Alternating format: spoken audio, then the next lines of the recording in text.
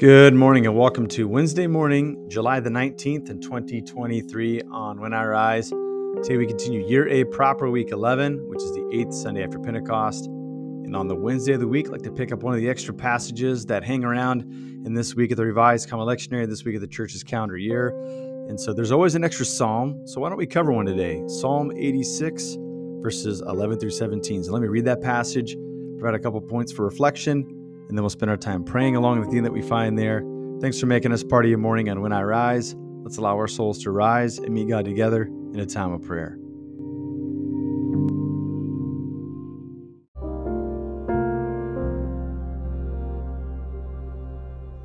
Psalm 86, verses 11 through 17. Teach me your way, Lord, that I might rely on your faithfulness.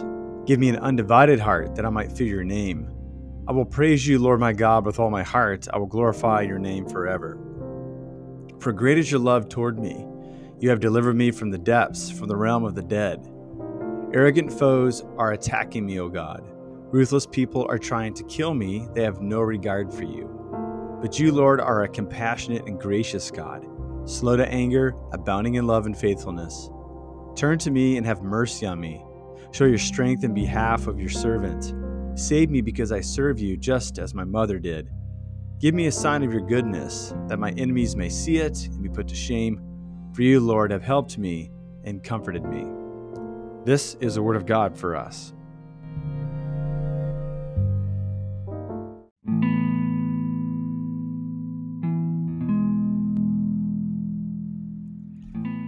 If this sounded familiar, it's because we covered this psalm about 4 weeks ago. And I think the governing comment that I made there was how neat it was that a psalm would mention somebody's mom, right? Isn't this fun? Like, usually women are the NPCs of the Bible's narrative. They're just the non-player character, whereas men are kind of working out most of the narrative. But in this Verse 16, turn to me and have mercy on me. Show me your strength in behalf of your servant. Save me because I serve you just as my mother did. So how cool is that? Hat tip to all the moms out there, which I can say on full authority, none of us would have a great Christian life without motherly figures in our life, either the mothers that we have or the mothers that we get through the life of faith in the life of the church. And so we can put that to one side. This is a unique psalm. This is the only psalm of David that's in book 3 of the Psalter. And if we zoom out and look around the psalms around us, a lot of these psalms have more to do with national tragedy, right? So it's the people of God getting together and grieving. And so the Psalm 86 would have been an interesting one if we were reading psalm after psalm. We get to this one, if our attention was held up, we would recognize that this is just a different tenor, right? Maybe a different melody in the background as we're singing this song.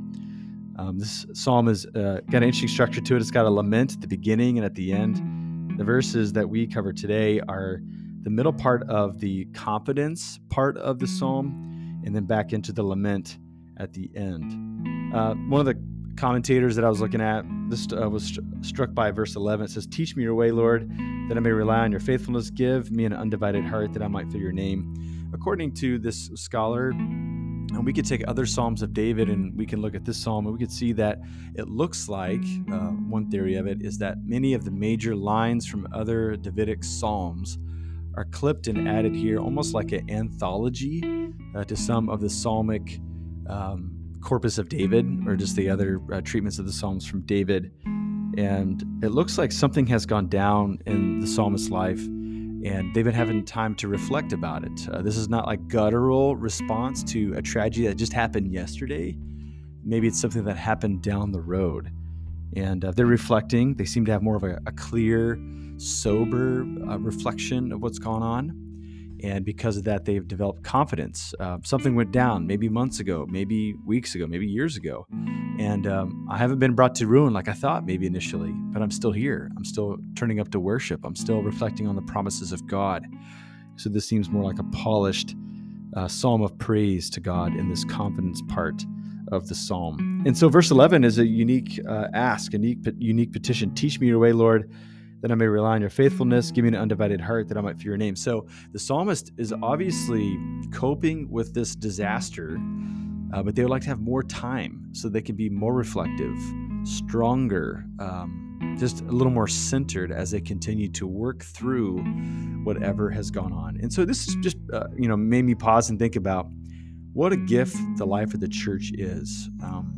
At any moment, like any church that we inhabit, any group of Christians that we are among, people are going through some stuff, right? And, before us, people were going through some stuff. And we can look all the way back and say, okay, if one thing's been constant in the life of the church is that people have endured grief.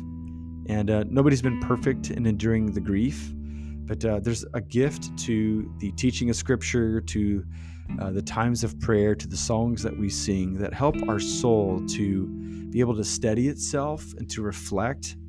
And then in the midst of it all, even though like the events might still be fresh upon our minds and cause us to stagger, cause us to be anxious, that there's something about just the grace that's given to us through study, through prayer, through songs, through service.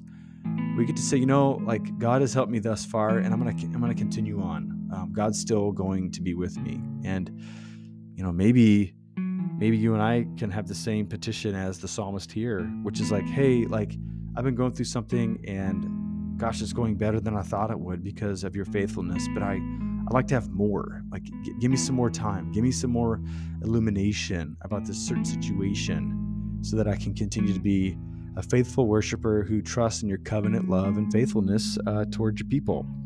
I love that. Verse 13, for great is your love toward me.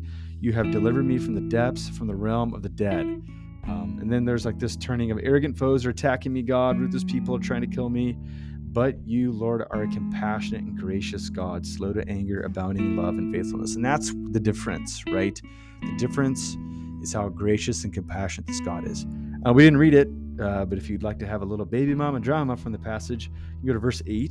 It says, among the gods, there is none like you, Lord. No deeds can compare with yours, right? So this is another monolatry passage of the Old Testament instead of monotheism, where like there's at least an awareness, or maybe just like acknowledgement that other neighboring nations are worshiping other gods, but you're distinct and better than them all, and that's the reason I worship you. And the rationale is because you are compassionate and a gracious God, slow to anger, abounding in love and faithfulness, right? And so that's how we can endure. We endure because of the compassion and the grace of our God. So those things in mind, let's spend some time praying to our God this morning.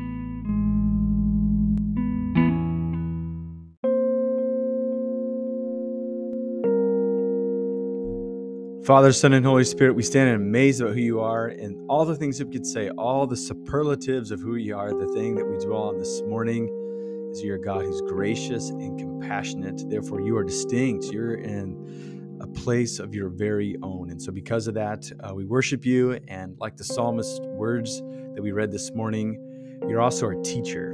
God, many of us are in way over our heads in an area of our life. Something has been difficult. It's been thorny issues. Or maybe we're in isolation and we don't have anybody else to help bear it with us. And so we, like the psalmist, are asking that you would teach us your ways.